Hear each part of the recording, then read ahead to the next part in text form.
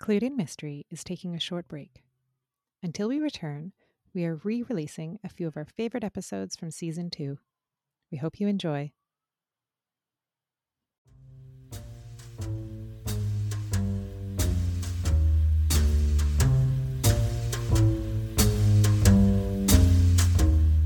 Welcome to Clued in Mystery. I'm Sarah. And I'm Brooke, and we both love mystery.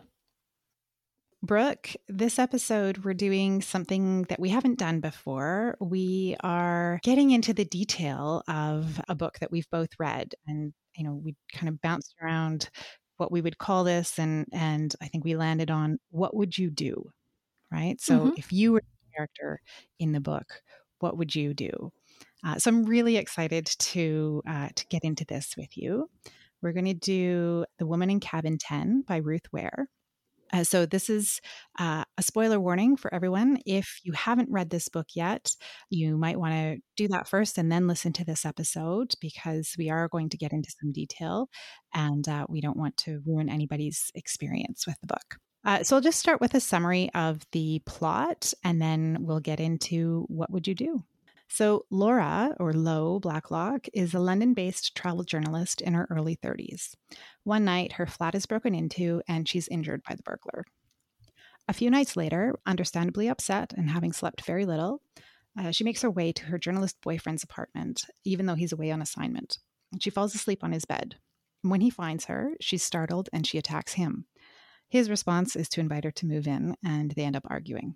Shortly after, she leaves on the maiden voyage of a luxury exclusive cruise yacht, filling in for her boss, who's pregnant. Lo feels like this is a make or break assignment for her. However, because she's shaken by the burglary, she's done little to prepare and is really surprised when she sees her ex-boyfriend, Ben, who is a writer for a rival publication, as one of the other passengers. As Lo gets ready on the first night, she borrows some mascara from the woman in the cabin beside her, cabin 10. She attends dinner the first night, has a lot to drink, and ends up passing out in her room. She's woken by a scream and a splash, and she runs out to her balcony and sees what she thinks is a body disappearing in the water. And so begins the gaslighting. She's told that cabin 10 was unoccupied and that all passengers and crew are accounted for. The ship security knows of her history with anxiety, alcohol, and antidepressants, but humors her for a bit and lets her speak to various staff members. Her clue, the mascara, goes missing. Another clue, a photographer's phone with a picture of the woman in cabin 10, is damaged. Is it an accident or not? A warning is scrawled on a mirror, but nobody could have done it except for Ben. Because they're at sea, she cannot contact anyone, and her phone ends up being stolen. The night before the ship is to arrive in Norway, she's attacked and taken into another cabin, this time in the crew quarters, where the woman from cabin 10 holds her captive. Lo realizes that this woman has assumed the identity of the wealthy wife of the ship's owner, who must have been who was thrown overboard. Lo tries to convince this woman, whose name is Carrie, that she is also at risk, and together they devise a plan to allow Lo to escape. Lo does escape, although that is fraught with issues, and eventually she is reunited with her boyfriend. Great summary, Sarah. So I was interested in the way that the story opens. We open with her apartment being burglarized, and that she's sort of victimized. She gets a little bit battered up, beaten up, and she has to go next door to a neighbor and get some help. So this was a very big traumatizing event for her to have this creepy guy in her apartment. And so my first thought was, would you even go ahead and go on that assignment, on this ship assignment, after you've just been through this traumatic event? Yeah, that's a really good question, Brooke. You're right. That event is so pivotal to the rest of the story, right? Because it really sets up and helps you as a reader understand why she's anxious and why she's, feeling the feelings that she feels when she's on the ship. I think it also sets up that she's feeling like this is her big break, right? This is her opportunity to really make a name for herself, and so she kind of weighs, if she doesn't go on this trip, then her career is going nowhere. So I probably would have gone before I was a parent. My priorities changed when I became a parent in terms of yes. in terms of my focus on, what was important. Mm-hmm. But before I became a parent, my career was very important. So yeah, I probably would have tried to as she did, try and set those feelings aside of her anxiety and not really processing the traumatic event, and really tried to throw myself into work. What about you? Yeah, I think you're exactly right. Immediately, we get one of these like no-win situations that she gets placed in over and over. But it's like, it's one of these impossible decisions that she has to make. And you're right. When it comes down to it, the career is a must, and she pushes on. Well, and I think one of the things about this character, and this is something that I really liked about her, is that she's pretty independent, right?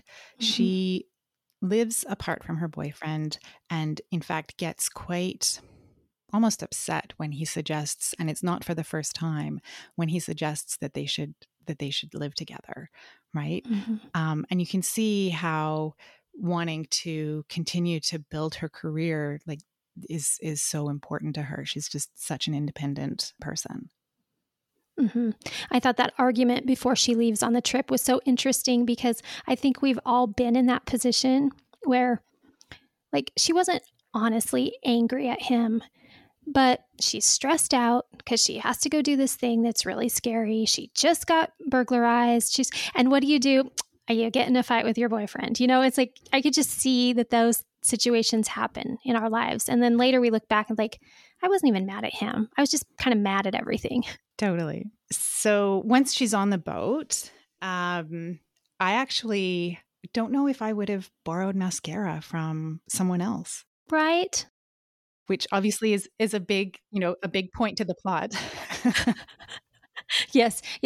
Let's face it. Some of these decisions that they make that are bad is precisely what the story needs. But I was thinking about that just this morning, as far as like, you didn't even know who was in that cabin. It's someone else's mascara. Didn't your mom ever tell you not to share cosmetics, especially with strangers? There is some weirdness about that.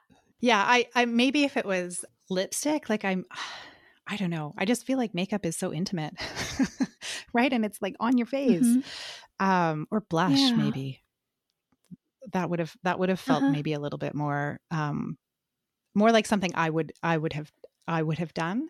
But Lo does it. She borrows this mascara, and then it becomes a clue that is really important as the story unfolds. Yeah, it's pivotal.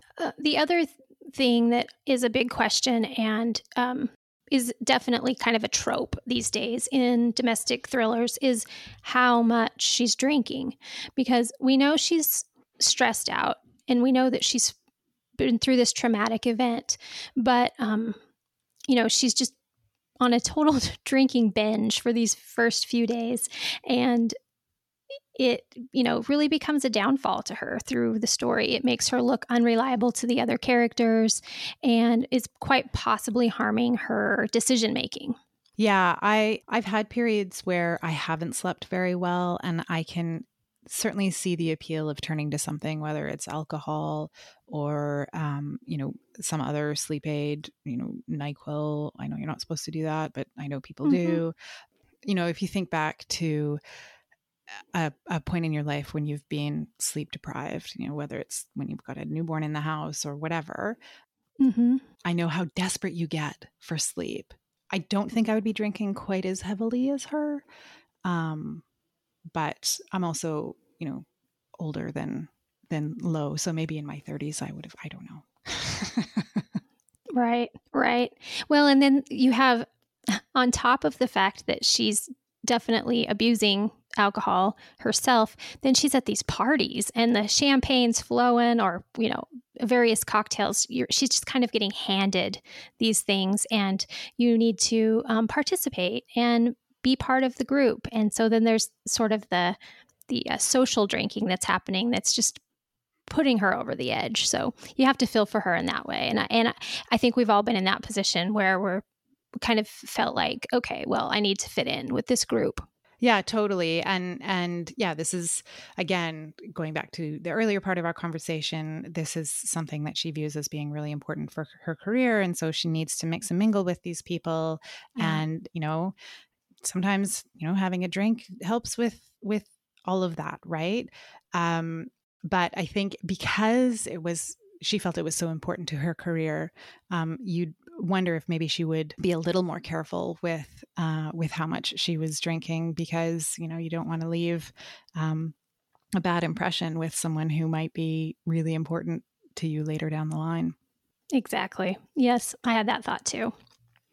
So at that first night, she's drinking a lot, and now we have her going back to her cabin, and this is the night where she hears the suspicious activity. Yeah. So, I mean, I think I would, if I heard a disturbing sound, I would definitely look out my window. I think that's human nature, right? To want Mm-hmm. to see what's going on. And I don't remember, does she call for the security right away, or does she wait until the next morning? I believe that she does. I think she reports it right away, but they kind of put her off until the next morning, if I remember Right. correctly. But yeah, I'm with you. I would get up, I would look out my window. I would, try to see what was going on for sure. Yeah. And then if she reported it right away, that's I would do that as well, right? Alert the authorities that there was something that was potentially up. So when she ends up speaking with the ship's security, and he invites her to go along and meet the staff and confirm that the person that she thinks she saw is alive and well, I don't know, I think I would do that, because I would be really curious, right? I would want to reassure myself that everything was okay. But I would be really sensitive to the fact that I was causing a stir, if that makes sense. At some point, I would feel like I was making a big fuss. And I don't know when, but I think I would say, okay, there's nothing more I can do. But I certainly, I think I would do that first round of questions. Exactly. And that first experience she has is very hospitable, right? He's like, "Well, come on, let's go talk with everyone. I'm sure you'll figure out." It's very friendly and jovial, and I think there's a more positive feeling about it. But definitely as it goes on, I was cringing because she would share things and I was like, "You don't know who you're talking to." And that's the experience the reader's supposed to have, right? Is we're cringing going, "Oh my gosh, you might be talking to the bad guy right now." And she was definitely, and that's what you were saying, Sarah, there would become a turning point that I would say, okay, I need to at least appear that I'm backing off from this whole thing because it's getting deep. Yeah. And I think, certainly later on in the book, when that message is scrawled on the mirror, right? For me, that would be like, okay, I think I've done all I can. And I would want to say out loud to somebody like, "You know what? I must have just been crazy. That was probably a nightmare." I would want to like make it very verbal. Probably would be so awkward that no one would fall for it, but that's what I would try to do. Yeah, totally. So that whoever is after you, leaves you alone. But, she becomes almost fixated on finding this answer. And then she discovers that photograph, right, of the woman from cabin 10. And she, feels like, okay, this person does exist, right? And now I've got proof of it. And then that, I think it was on a camera, it gets damaged. And so she can't point to that piece of evidence anymore. And I think then really starts to question, like, okay, what is going on here, right? Did that camera just happen to get damaged?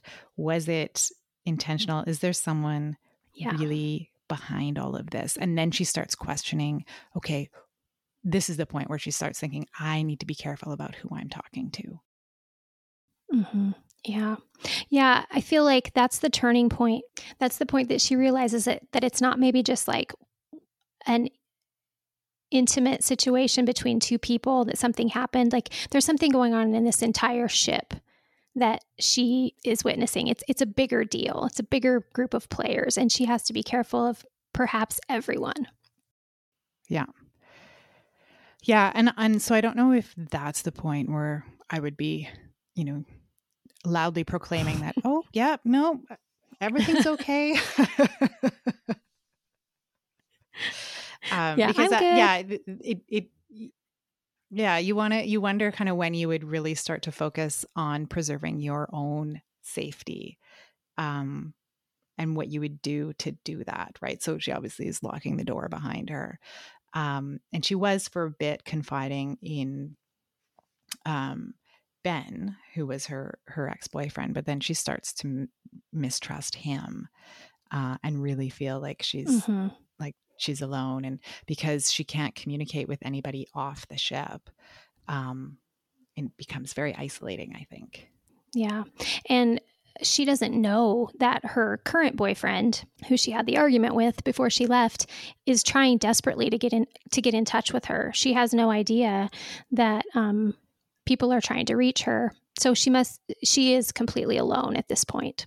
Yeah, which would be really, really tough. So maybe because, I mentioned about how she's such an independent person, I think she feels like she can't rely on anybody, right? And so the only person that can figure this out is her. Mm-hmm.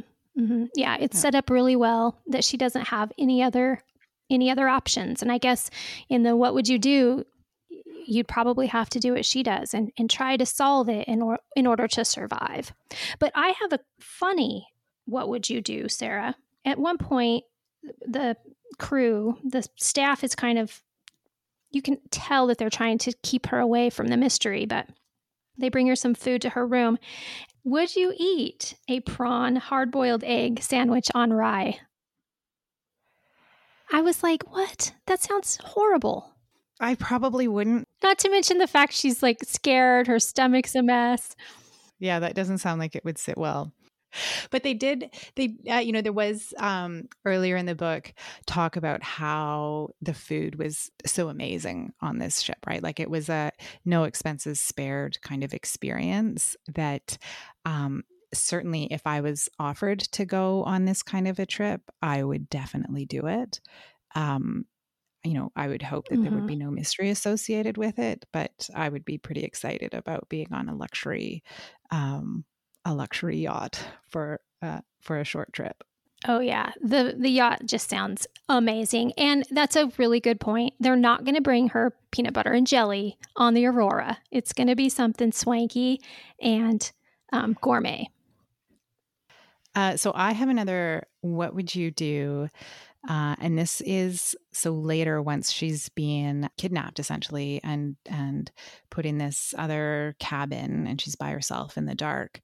And she fashions a weapon out of a tray. I don't know if I would have the wherewithal to think about how to do that. Yeah, I probably wouldn't, to be quite honest. I don't think I would think of it. And I'm not sure that the Lo character, I'm not sure it was in character for her to think of it either. She was getting, along the way, we learned that she has an anxiety disorder, which it's a miracle in itself that she gets through this whole thing because she has anxiety issues. And her captor starts bringing her medication to help with her anxiety. And I was thinking, I wonder if I would somehow try to drug my captor. I don't know if that's even possible, or, something more mental or something like that rather than fashion a shiv. I just couldn't do it. Creating a weapon, I don't think would be my first choice, but I don't know, desperate times call for desperate measures, I guess. This is true. I think you would be a bit out of your mind at that point, having been locked up in the dark for so long. Totally. And I have to say, she does seem to keep her wits about her remarkably well, which is again why I consider her to be such a strong character. And then even when she ends up convincing her captor to let her escape, would you have gone into his room, or would you have just tried to leave? Right, because the plan was that she needed to go into a room to get clothes that would make her resemble another person, so it's easier for her to get off the ship. But that was probably the most anxiety-inducing scene of the whole book for me, is when she's going into the bad guy's cabin.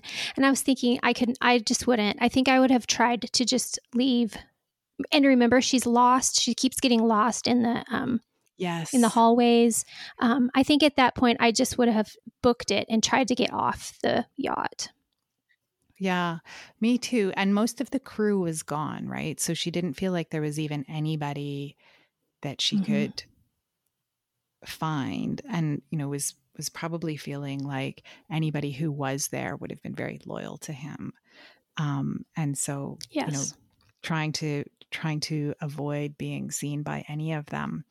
Um, so I understand why she wanted to get the clothing so that she could leave more easily. But yeah, I don't know if I would be brave enough to do that, and then it doesn't end up working out quite as they hoped, right? Um, Right. Mm-hmm. Then she has to do something that I seriously would never be able to do, which was basically scale the outside balconies of the yacht in order to try to, enter an adjoining cabin and then leave. But of course, she falls in the water. And if the option or even the suggestion that I could fall into the ocean, I'm out. I couldn't do it. yeah, I did. That was a point where I was like, is this, have we passed the point of this being realistic? Because I guess it was, I mean, it wasn't a cruise ship, 11 floor Mm-hmm. cruise ship. It was there were only, I think, 3 or 4 decks, right? So it wasn't like she would have been I think falling so. Mm-hmm. multiple stories into the water. So maybe it was more plausible than I gave it credit for when I first read it. But and then she swam right back to the shore, which I think would be very, very hard to do because the water would be so cold. Again, if you're driven by adrenaline, maybe you can do that. Yeah, I think that you'd have to be a really, really strong swimmer to make that leg of the trip. But she does. She makes it. And then she goes to the local police. So, Sarah, would you have just gone and told your story to the local police? I think so, because what else would you do? Because she didn't end up getting did she get the money? I don't think she did, right? So she ends up having Mm-mm. nothing, right? Yeah, I guess I have enough faith in the police that that's who I would turn to. What about you, Brooke? Yeah, I thought that was actually a wonderful flip because I was thinking, yay, she's made it. You go to the police when you're in trouble. And then and she shares what happened. And then lo and behold, in not her language. So she's not sure what the policeman is saying on the phone, but it becomes really clear that he's just calling to notify the bad guy that she's there and he can come and get her. And I thought, oh my, I would totally fall for that because I would have been trusting in law enforcement. But she does ultimately escape and is reunited with her family. I found that part to be more tense. Just that scene when she realizes that she's been double crossed. Yeah, because you realize then that really there's nowhere she can go in that little village. I think in my head, it's a quaint little village where she won't be turned back over to this very rich, influential person. And it's when she ends up, she runs and runs, and she ends up in a rural area, and a sweet farmer and his wife find her, and that's what she's able to use their phone to contact her friends and family. So, and I would definitely trust in them when they came around. I think I would definitely trust in them. Yes. Yeah. So I hope we find ourselves on a luxury cruise liner or like a luxury yacht, but that there's no murder involved. So we don't actually have to find out what we would do in that situation. I agree, Sarah, because I think I found out that I am not capable of fighting my way out. So if any of our listeners have read The Woman in Cabin 10, we'd love to hear what you have to say. You can email us or reach us on Instagram and tell us what you would do in Loeb Blaylock's situation. Thank you for listening. We'd love to hear your feedback. You can reach us at hello@cluedinmystery.com or on Instagram @cluedinmystery. If you enjoyed this episode, please consider leaving a rating or a review or telling a friend to help spread the word. Thank you for joining us today on Clued in Mystery. I'm Brooke. And I'm Sarah, and we both love mystery.